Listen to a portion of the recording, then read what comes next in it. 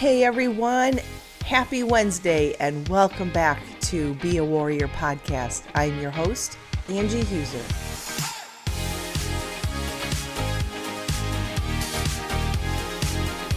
It's that time once again to unleash the warrior within you. Are you ready? Then let's get started.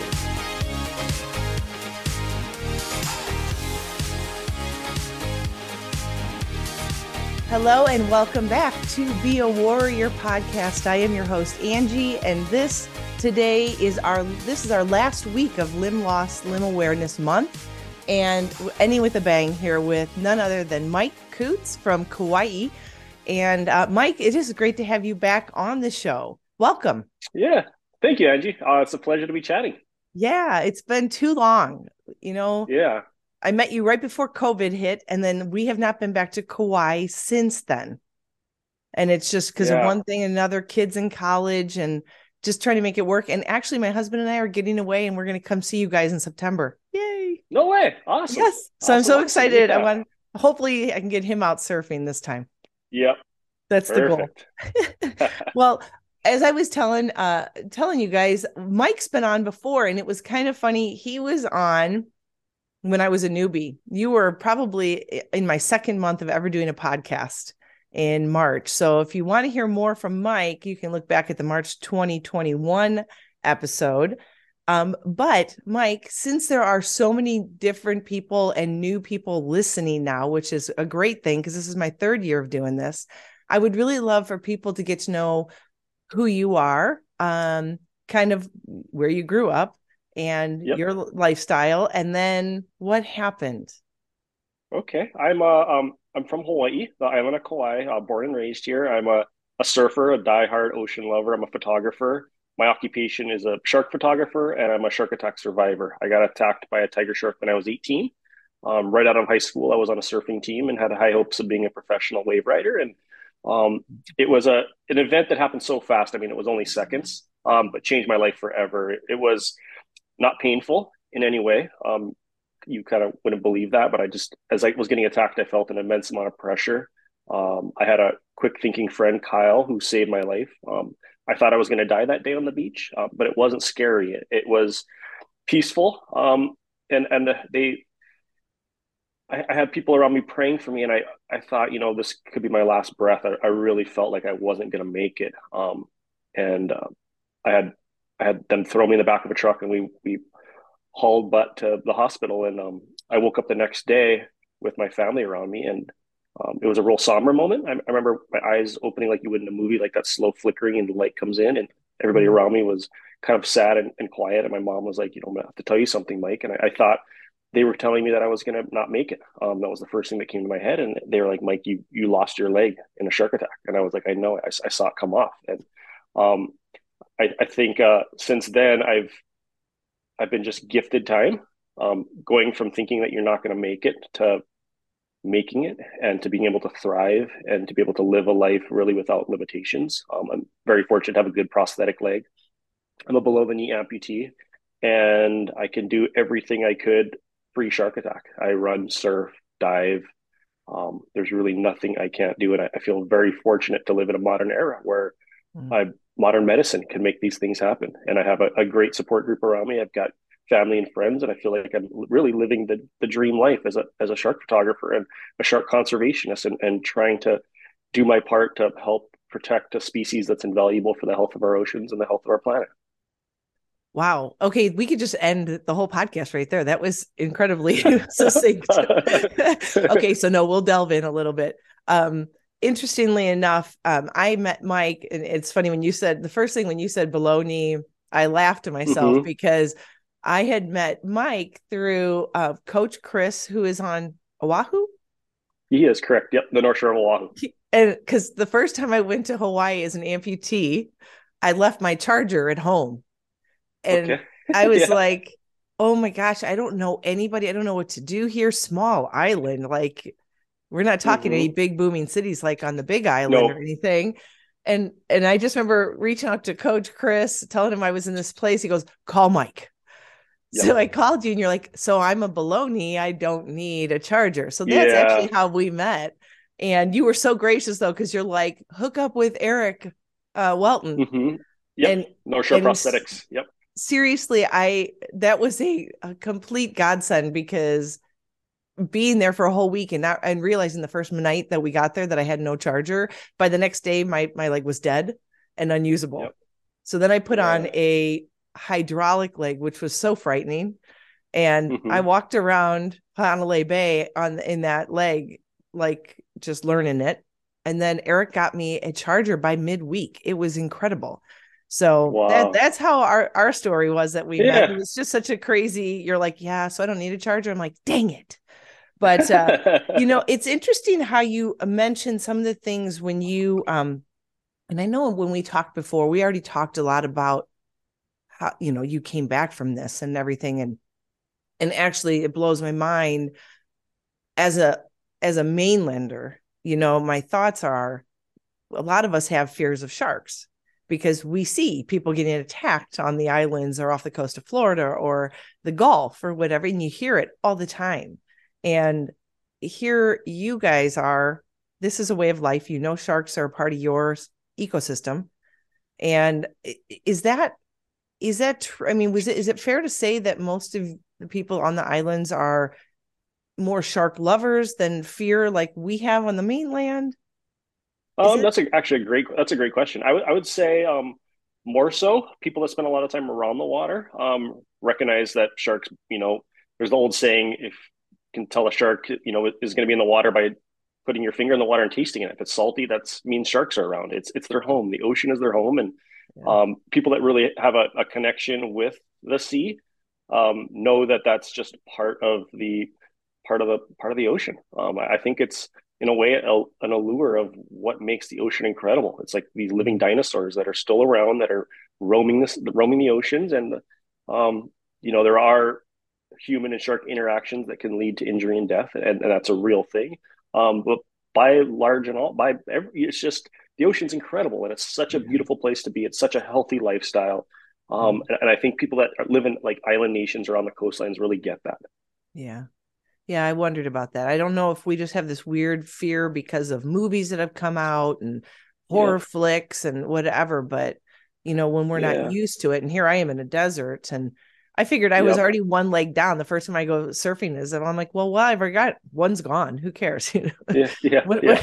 And, go ahead, try to bite yeah. that one. All of a sudden my Yeah. fear And wasn't as great. right. you know? Well, um, yeah. Go ahead. Did you have something? I mean, you go to a landlocked city and you tell somebody you're a surfer, the first thing they think of is, aren't you scared of sharks? That's like the first thing that comes to mind. And Hollywood's done a Yeah. really good job of selling us that they're these big bad monsters, and you put your toes in the water, you're going to get attacked. Which is it's it's a such a statistical anomaly. You're more likely to Yeah. have a vending machine fall on top of you and kill you, or much more likely on the way to the beach, get in a car Yeah. accident, or walking down the trail, whatnot, hitting the reef, surfing, than an actual shark attack. And Yeah. it's such a rarity. Yeah, and it's hard though. I mean, I hear you say that, and I've been in the ocean, and it is a completely powerful experience. But there is still something that I grew up with that's still a trigger, like when thinking of Hmm. the ocean. So I've noticed lately, as I've reached out more and more, and my journey as an amputee has kind of taken me in all these weird places, and I have met some incredible people. I have noticed more and more because I'm one of the few that actually elected to have an amputation. So my mindset and everything had to be right before going into the operating room.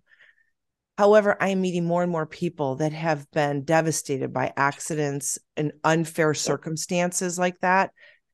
My question to you would be, what is it? And if you can go back and really delve into this, what what mental aspect do you have to jump over that? Why me? This sucks, not fair. This is what wasn't I planning, Yeah. and how do you come out successful on the other side? What has to trigger? And you were Yeah. young. Yeah. I was 18. And my journey as an amputee is a lot different than yours. I woke up that morning able-bodied, went to sleep that night, an amputee. It was something I didn't know was going to happen, and the shark did the amputation. It was when those eyes that I mentioned flickered open in the hospital the next day, when I came to, and I was sort of coherent of what happened. I didn't feel any resentment. I didn't feel any anger. I felt like I'm now living on borrowed time, and that Mm. this is like a gift in a way that I'm alive, and I'm still gonna be able to do what I can do. And when I, you know, when I was sort of processing all this, and I had never in my life seen an amputee living on a little island. I'd never seen a prosthetic leg. And it was my third day in the hospital. I had a lot of people coming and going in the community, just doing their well wishes. And, a Right. guy came, he was wearing pants, and he just said hi, didn't mention he was an amputee or anything, just chatted for would have been 5 minutes left. And my mother was like, you do realize that he's got a prosthetic leg on, and that's what you're going to have. And this was a moment of like, whoa, and I wasn't those 3 days thinking that the rest of my life I'm going to be in a wheelchair on crutches, and nothing against people's spinal cord injuries or anything. I was just like, that's going to be it. And that's fine with me. I can still get in the water. I can still live a life and have a beautiful life. And it's going to be amazing. And then with the prosthetic, it was my learning that I'm have a prosthetic. Then I started kind of shifting my thinking differently. Okay, maybe I can surf with it. Maybe I can do this with it, and it kind of opened up a different idea set of what is Mm. reality or what I can do. It was just something that my brain, and so I think I was just hopeful from the very beginning. It was just I can breathe. I got my family around me. Mm. I've got the the strongest part of my body is not missing. That's my brain. Yeah. Um, yeah, And it's and there interesting. was Go ahead. Oh, and I'm sorry, and with the animosity towards sharks, there was Right. never any hatred to want to go out and kill the shark, get revenge, eye for an eye, tooth for a tooth type of thing. I just knew that I was in the wrong place at the wrong time, and that's it. I had spent almost every day of my life at some point in the water since I was, 6 years old or so. Like I was drawn to the ocean, and it was the month after the shark attack when I was bedridden and I couldn't get in the ocean. That was the most difficult part. It wasn't losing a limb; it was not being able to get back in the water. And Mm. I remember, I remember when the doctor said that the risk of infection had gone down. They took out the stitches, they took out the staples, and I could get back in the water. Finally, it would have been about 4 weeks after the attack, and it just so happened to be a very close spot to where I got attacked. And it wasn't because I was like trying to get back on the horse the same exact area. Just the waves happened that day to be good, where really close to where I got attacked. And it's this really hot, kind of deserty, sandy beach, and I was on crutches, and the crutches just sink in that soft sand, and a third of the crutch is buried in the sand, and it's this hard, awkward, just trying to get to the water. You're sweating, and then as soon as you get in the water, and I was on a bodyboard, and I had put one fin on, and I sort of slided like a seal back into the water. How I just remember like how incredible that felt to have the salt water come over me, and it was a beautiful moment. It was probably one of the most special moments in my life. Yeah. And from there, it just felt like life was going to go back to normal. There is something truly healing about the ocean. There is, you know. They're really, and unless you've experienced it, you just don't get it. And just that one experience I had that time, back in Mm-hmm. 2019, and I'm like, I cannot wait to get back because we don't have salt water here in the desert. Mm-hmm. We got a lot of dryness. Yeah. It's interesting because I think as a teenager, a young man, that just knowing I've taught kids, I have two of my own teenage, well, almost out of teenage years. They're invincible, right? In their heart and soul, they're invincible. That's why they sometimes do stupid things. Mm-hmm. And you can't tell them, that's going to be wrong and something's going to happen. So I'm wondering if your mentality was already there, like, I'm strong, I'm young, I got this. Whereas, I'm trying to grasp what the key concepts are in people's thinking or their mind game of those that succeed. And obviously you have the positive attitude, you have the I can, this is a second chance. But then there's on the other extreme that I'm noticing is, and maybe it just takes a lot more time when we get older to wrap our head around, this is not how life has been for so many years, and all of a sudden now it's just taking the right turn. Can you speak to that at all? I mean, would you say that having your buddies around and your age, you were just like, Yeah. nothing's holding me back?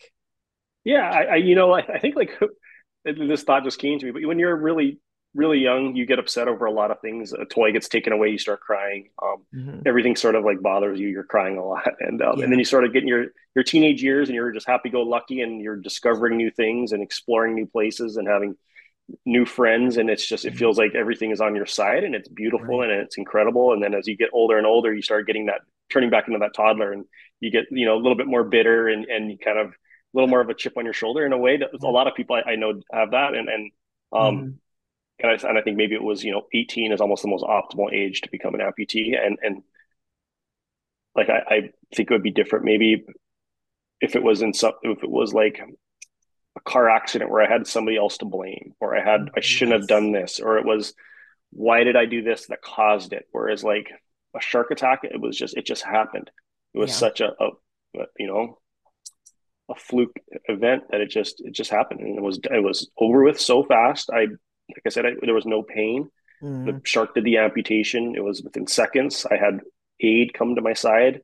I had family. I had the entire island supporting me. I could still I had a resemblance of normality and things looking forward to. I was going to get back in the water. I was going to be able to go surfing with my friends very shortly. It wasn't the 6 month, 5 year period. It was just something, and it was, Mhm. and I don't know. It was, in a way, it was like a perfect transformation in becoming an amputee. And I've been very fortunate to not have any bad dreams. I've never once dreamt about the shark attack. I dream I've got two legs.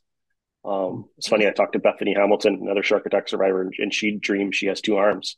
Your brain just goes into this. Yeah. I'm whole. Like Yeah. there's, and my journey would be a lot different. Let's say it was 1903 and I was on a wooden prosthetic, or I live in a country that they persecute disabled people. Yeah. I wouldn't really even call myself disabled, but if I was in another country, Yeah. there's a chance I could be executed for being, inferior and not being able to contribute to society that Yeah. society thinks I should.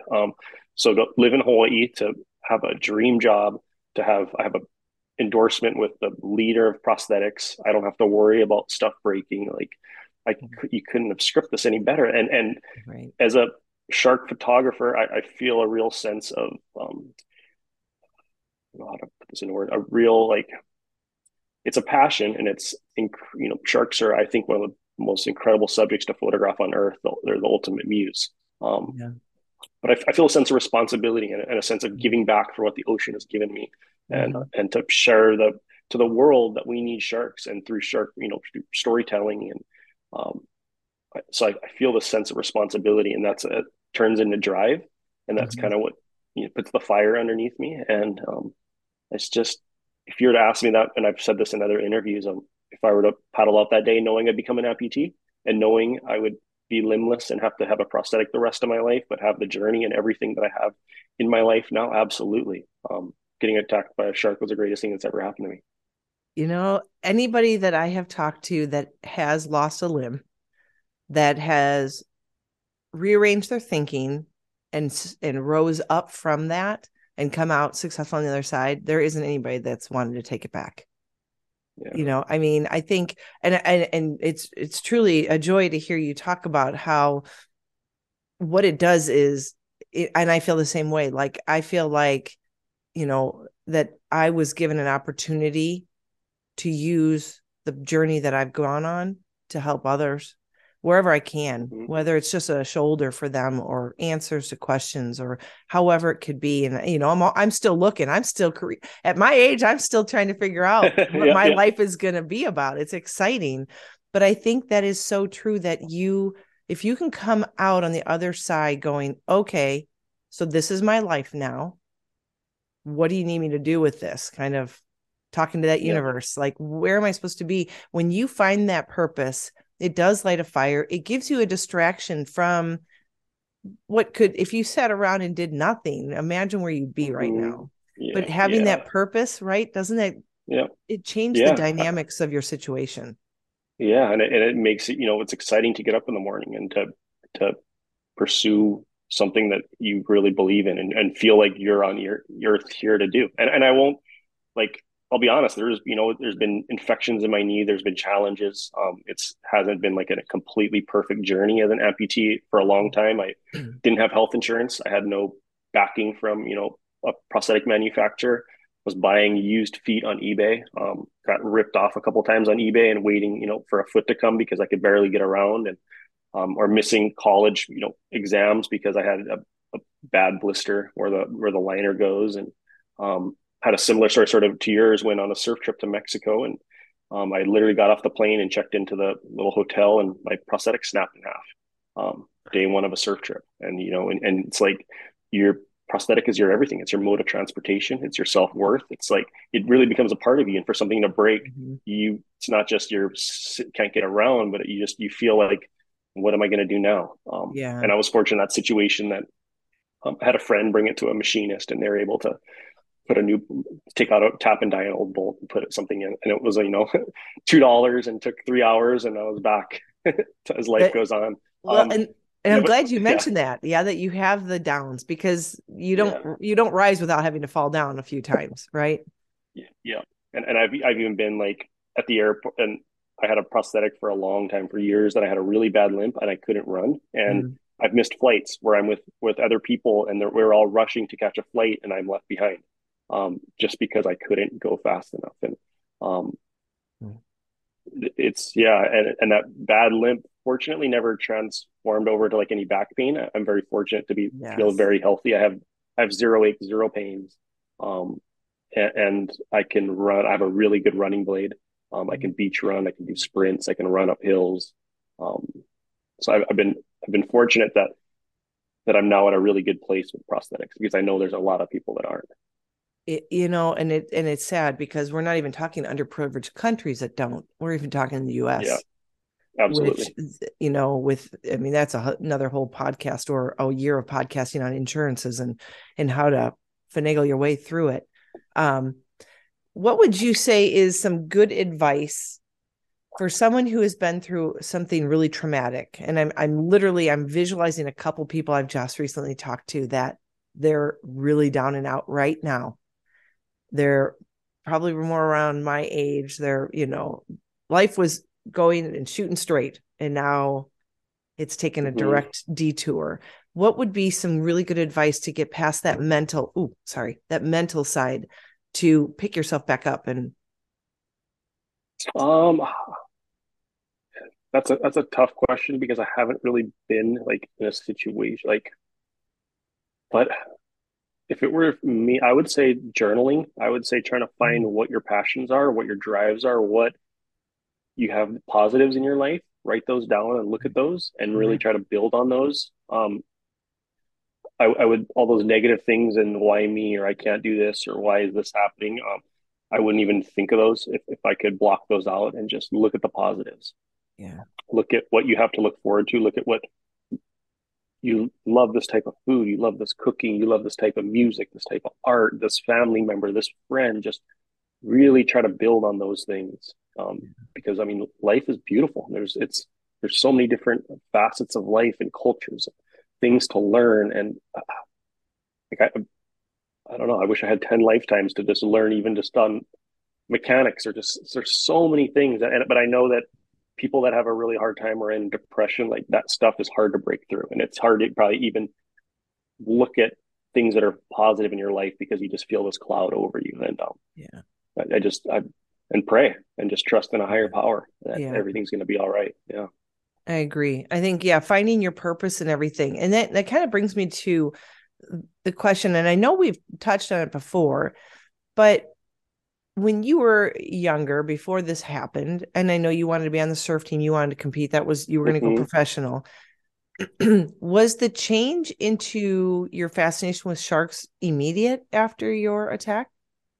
No, it wasn't. It was sort of a gradual thing. My passion for photography really was started after the shark attack. I I needed to find a way of making a living, and got a job at a surf shop called Nukamoy Surf Company, and it was here on Kauai, and it was my first day, and this would have been a few months after the attack, maybe 5 months or so. And first day on the job, I was standing all day with this crummy prosthetic, and I got a really bad infection in my knee.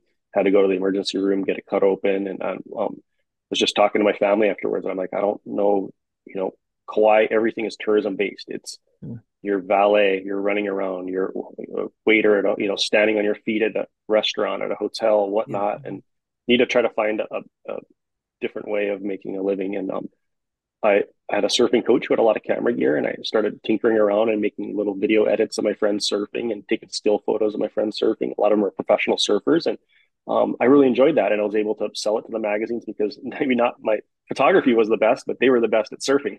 Yeah. um, And then I talked to my family again, and I'm like, I really love this photography stuff, and applied for Brooks Institute of Photography in Santa Barbara. And it felt like the next day I was on a plane going to Santa Barbara. Spent 4 years studying photography. I really focused on portraiture, took a lot of portraiture classes. I wanted to shoot people. And I honestly wanted to be a bikini photographer. I wanted to Yeah. work for Roxy and go around the world to beautiful islands and shoot beautiful women. Yeah. And I had really my sights set on that. And I I finished up school, and shortly thereafter I started working for Quicksilver, and I started shooting a lot of actually a lot of guys in board shorts and things like that, and guys surfing as well. And I thought this is an incredible job. It's a dream job. I'm at the Yeah. beach every day, and I'm working for a big brand and getting paid good money. And I got a phone call by a lady named Debbie Solomon, and um, she was a shark attack survivor from Florida, and she asked if I was interested in getting into shark conservation, and these were Oh, words I'd that's never heard awesome. before. I After the attack, I did a lot of research on shark attacks. I was really curious on why I got attacked. Was it the moon that day, the tide phase, whatnot? Trying to put sort of two to two together and put Mhm. these pieces together of why it was me that got attacked and why there at that beach. And I didn't find any answers, and I sure knew a heck of a lot what sharks were doing to humans like myself, but I had Mhm. no idea what we were doing to sharks. And Debbie was like, "You've got to watch this documentary on YouTube. It's called Shark Water by the late Rob Stewart." I watched it that night. It changed my life forever. I was incredibly blown away by what we were doing to our oceans, what we were doing with Mm. shark fin soup. And there was a number on the screen that came Yeah. on halfway through that 70 million sharks a year are killed for shark fin soup. And it was this number that just completely just like, I was like, this is not right. That Yeah. I need to help. I love the ocean. If I can do anything and use my unique story in any which way to make the ocean a better place, so be it. And I called her back the next day, and I'm like, how can I help? And she's Hmm. like, well, I'm putting together a small group of shark attack survivors, and we would like you to come to Washington, D.C. and speak to the United States Congress. There's a bill going through, and we'd love for it to get passed. That it closes a lot of loopholes on shark finning and protecting sharks. And went to DC and did that, and we got the bill passed. I came back to my home state of Hawaii, and we had a similar bill, but much more stringent on making shark fin contraband. Spoke up as a advocate and a voice for sharks using my irony and unique story, and we are able to get that bill passed as well. Wow. First state in America to do so. Soon after, all ocean states with oceans followed suit, and they copied that bill. Um, Wow. and about a few months after all this, I was invited to go to Guadalupe Island. It's this island offshore of Mexico. It's probably the best place in the world to see great white sharks. And um, I jumped on the offer, went out there, spent about a week at Guadalupe, and I had, because I was shooting surfing, I had a really good camera, really good underwater housing that went with it. I could shoot big waves, small waves, anything, but I didn't think to bring it. For some reason, I just didn't bring it. I brought this like really old GoPro.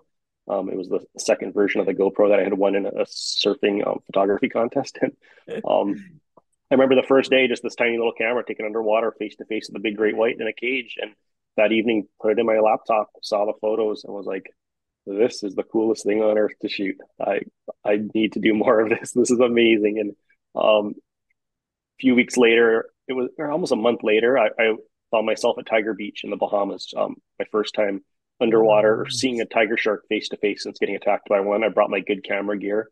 I Most underwater photographers, if not all, shoot with wide angle lenses. It's because you want to be really have less separation between the subject and yourself underwater. With that volume of water causes like blurriness, you lose Yeah. color, contrast. So you want to be as close to the subject as possible. So you have to use a wide angle lens. But when you shoot people, you would never really use a wide angle lens. Hmm. Shooting people, you learn to use longer focal lengths. It's more flattering, like Yeah. portrait lenses. And I thought to bring underwater was so clear, I didn't have to worry about that volume of water. And I brought my portrait lenses underwater and Wow. shot these tiger sharks like I would a person. Um, and I that evening again on the laptop, wow, this is something special, and this is what I want to do, and haven't stopped since. That's crazy. And I do remember you telling the story about that lady in Florida. And Yeah, my next question was going to be, so who actually opened doors for you? And that's that little rabbit hole. You don't know where it's leading you, but you jump there, yep, and all of a sudden, next thing you know, you're doing this, and then you're realizing you're taking your yeah. two passions and pulling them together. I've been very fortunate to just have these chain of events in my life. It started Yeah. with my surfing coach, Bob Sato. He had camera gear. He let me use this Hmm. camera gear. I had friends that were extremely talented. I was able to photograph them.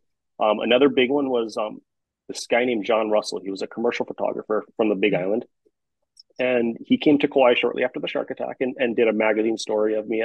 There was some outlets that would come over, and so it was just a photo shoot. I just posed with my board and the rocks. Nothing too, too, I don't know. It was just like really like just I didn't really think too much of it. And Yeah. then about a few months later, he called me and he's like, "I'm coming back to Kauai and I'm doing a photo shoot for Sports Illustrated for kids, but I need an assistant. You're the only one on the island that I really know. Would you mind just holding a reflector or some lights for me?" And I went and did that, saw him work, was like, wow, this is really cool. And that sort of was that time when I applied for photography college. I'm like, this, Mhm. I'd love to do what he's doing. This is rad. 3 years into college, I'm in a marketing class, and the teacher is passing out promotional pieces of photographers from around the country. And it's like a card with their best images and then their website and contact info. And the card I was given was John Russell's. It was his promo piece. And I was like, wow, this is crazy. I mean, this is one of the reasons why I'm in this school right now. It's because of this guy. And it had his phone number. At class ended, I got out in the hall and got my cell phone, called him, and he just so happened to be in Santa Barbara where I was going to school. He was That's doing ad crazy. campaign for Patagonia, and he's like, "Come meet me for lunch." Met him for lunch, and he's like, "I'd love for you to come assist me, and I'd love to teach you some stuff. I could." He's like, "I joked I can teach you more than the school will ever teach you." Yeah. Well, um, real life, right? yeah, real life Right. stuff, and it was during the transition from film to digital, and he brought me along on some of these really big photo shoots. And as an assistant, you usually don't shoot unless you're a second shooter. You're holding something, and you can never use these big names as a client. The photographer is the one shooting photos, and that's their client. You're just helping them basically. Yeah. So you can never claim this for marketing, anything for Mhm. marketing or anything like that. And because it was a transition to digital, these clients wanted to see digital proofs, and he didn't know how to shoot digital. So we had these beautiful, elaborate setups, and I was a second shooter for him shooting digital. And a lot of times, these clients they needed stuff right away. So my digital images were being used in marketing campaigns. One day I asked him, "Would you mind if I would use these as a client?" And he's like, "Absolutely. You shot the photos. They used it as a campaign. It came out of their budget. They're your client." Incredibly nice of him to That's do. And that really helped boost my career because a lot of times you can't shoot for a big client unless you've shot for a big client. They don't want to be the guinea pig. So it's yeah. this catch 22, and it's really hard to break through as Mhm. an emerging photographer with that. And this was my way of breaking through. And I feel no, he was one of the people in my life that just really immensely helped me. And then it was somebody like Debbie Solomon, like these people in my Yeah. life that have just, I wouldn't be here if one of those persons were not in my life. Right. It would be a completely different trajectory. So I'm incredibly grateful for that. Well, and even so, give yourself credit because I find that the more you're open to carrying someone's camera, things happen for Mm-hmm. you, right? So, and that's something I've learned. And I don't know if that's a lease on a second life kind of feel that you get, but I've done the same thing. I feel like I've learned to say yes to more things. And what's come out of it has been incredibly gratifying. And it's also put me in different directions, that I Mm-hmm. never would have ever dreamed would happen for me. So I do believe that, being open Yep. to any experience afterwards is always gonna kind of boost you in some direction. And it may be like, nope, I definitely don't want to do that, but it may open up a door that opens another Yep. door and it's just this grand plan that if you just learn to watch for the signs, it's there for you. Yeah. Mm-hmm. And then that I comes around and brings you that purpose that makes you realize that life doesn't end because you look different. And like you said, mm-hmm. and I know you agree with it, I don't feel disabled. I'm doing Yeah. everything I'd ever want to do. And, yeah, there's bad days. And for those of you listening, we're all human. So Mike's very successful at what he does, but he also has issues with his prosthetic and bad days. We all have them.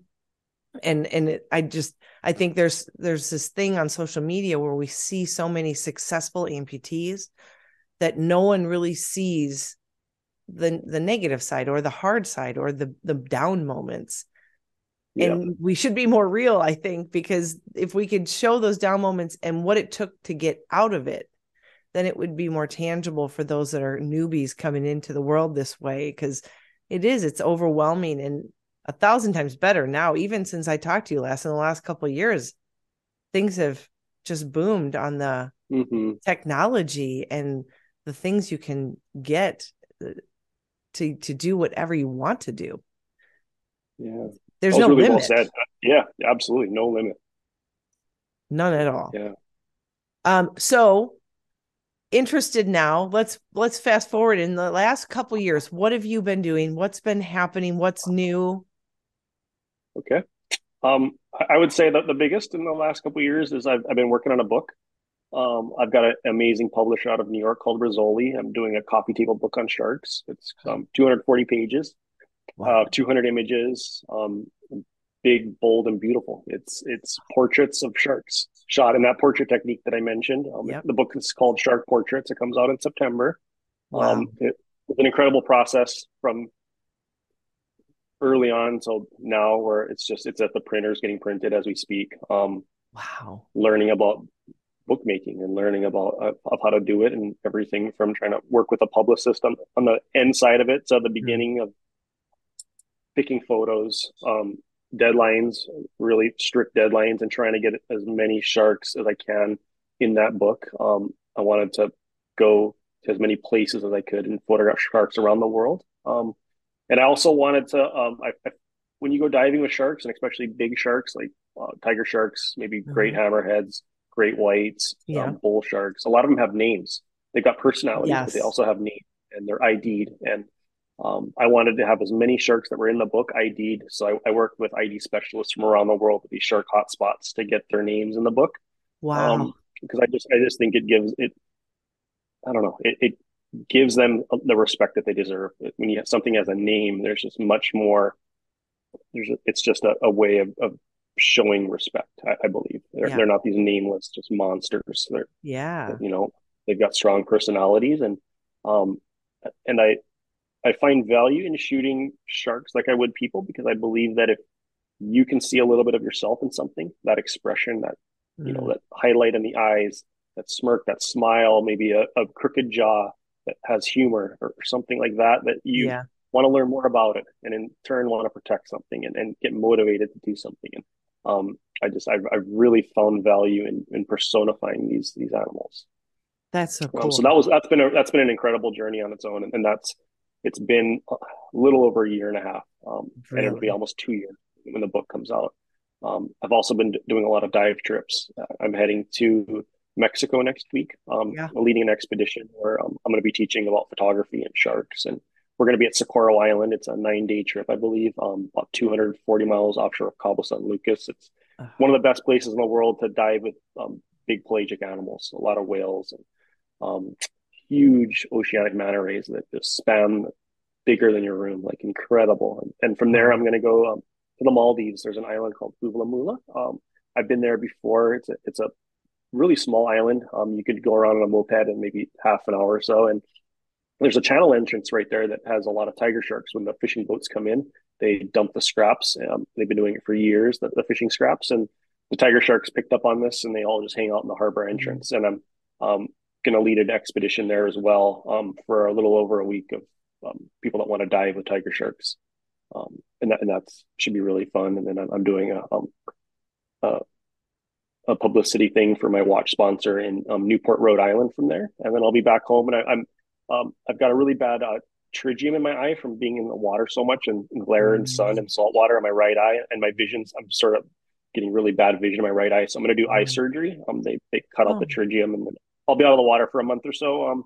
But then I'm hoping that just my eyes will get back to normal, and get ready for next year's surf season starting next winter. Hopefully oh, go surfing with for you in sure. September. Yeah, that would be awesome. And it's so funny because I saw that you had your dive sessions going on, and we're Mm-hmm. actually going to be in Cabo.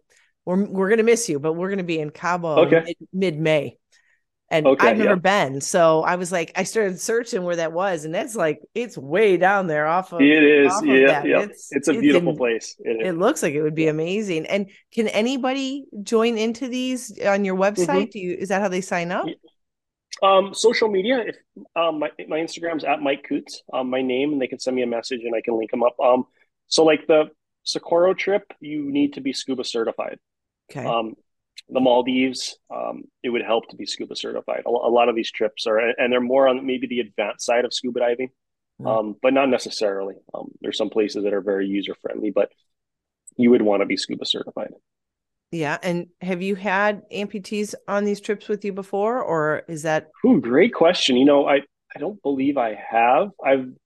I've done dives with other amputees, not on expeditions, but on like marketing shoots and things Yeah. like that, other shark attack survivors. My dream would be one day to host an expedition with people that have been attacked by a shark and haven't returned to the water since and be with them on their very first time being back in the water or Yeah. back in the water with sharks and that experience.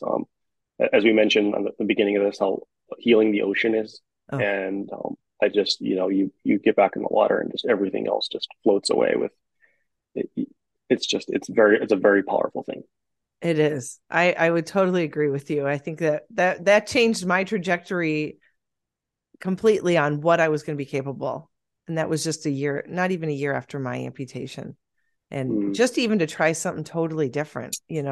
the mainlander from Illinois who'd never been on a surfboard. Now I have a surfboard in my pool so I can work on strokes Yeah, while yeah. I'm sitting in my pool. I Awesome. tie myself off and work on my shoulder strength, waiting for the pool to warm up. It's been a little chilly over here lately. Okay. This has been a very cold winter for us, but I've been well, hearing, yeah. it's been crazy. I don't know if you guys have been experiencing different chill, but this winter We have, was and we've been getting a lot of snow on the Big Island. We've actually got a really powerful storm coming in a couple hours.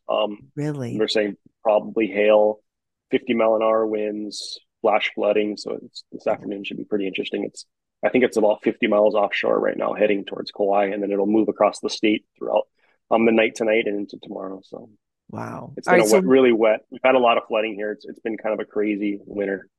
well, that you guys had a couple years ago, you had massive flooding. I know Hanalei got Yep, really bad. yep, yeah, yeah, really Hopefully bad. that doesn't happen again. I hope not. Yeah, You don't need that much rain. no, We we know it's don't. raining. We don't need that much rain. Yeah. How is September? What am I looking at for September when it comes to surfing? In September is a great transitional time. It's the beginning of our surf season. It's actually the very, very start of the surf season, and you'll get some early season swells. I would say an average swell in September is usually head high out of the north direction. The Okay, weather's incredible in September. sweet. It's one of my favorite months. It's a really good time, but really any time to visit Hawaii is a good time. Oh, As yeah. long as you're not in the middle of a flash flood Yeah, right, exactly. It's good or a time. hurricane.